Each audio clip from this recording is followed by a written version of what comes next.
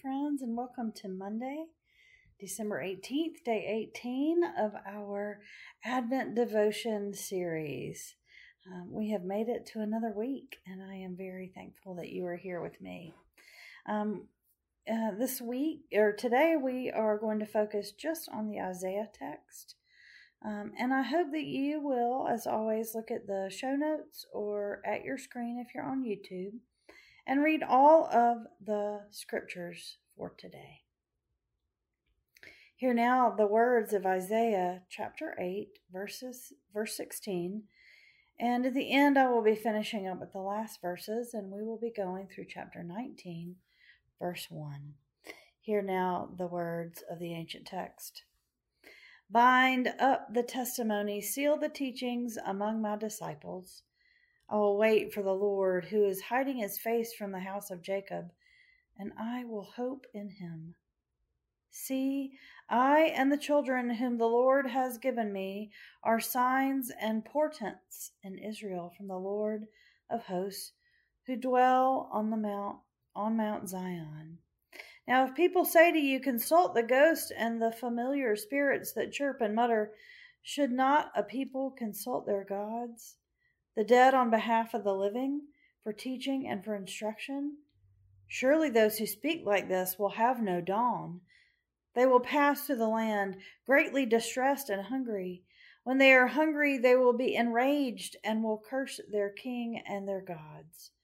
They will turn their faces upward, or they will look to the earth, but they will see only distress and darkness, the gloom of anguish, and they will be thrust into thick darkness. The word of God for us, the people of God. Thanks be to God. Have you ever thought to yourself, time sure does fly by as I get older? I think it all the time. Apparently, there is actual math, not just Katie math, to back that up. As we age, 1 year of our life becomes a smaller percentage of the whole. For instance, when we're 5 years old and Christmas seems to take forever to come each year, that 1 year is a large part, 1/5 of our lives. When we are 46, and it seems like Christmas was just yesterday, a year is a smaller part, 1/46 of our life. Waiting on the Messiah must have been painful for the people of Israel, just like it is for a small child waiting for Christmas. It seems like the joy of the morning will never come. For the children of God in Israel, the promised land seems so far away, and then the Savior even further. But just like the joy of Christmas morning, the joy of the promises fulfilled were worth the wait. The last verses of Isaiah promise the people of Israel that very thing.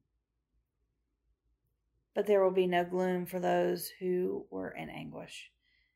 In the former time, he brought into contempt the land of Zebulun and the land of Naphtali. But in the latter time, he will make glorious the way of the sea, the land beyond the Jordan, Galilee of the nations. Make glorious the way, just like the journey through Advent. The way to the manger is glorious indeed. Our hymn today is out of the United Methodist Hymnal, hymn number 214, Savior of the Nations, come. Let this be our prayer today. Savior of the nations, come. Virgin's Son, here make thy home. Marvel now, O heaven and earth, that the Lord chose such a birth.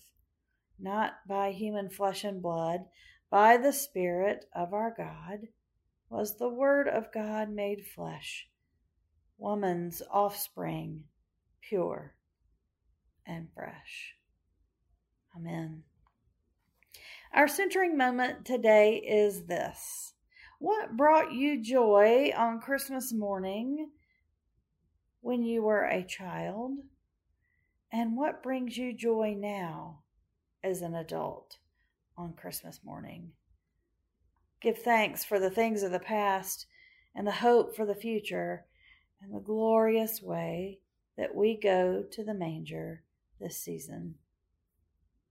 Amen.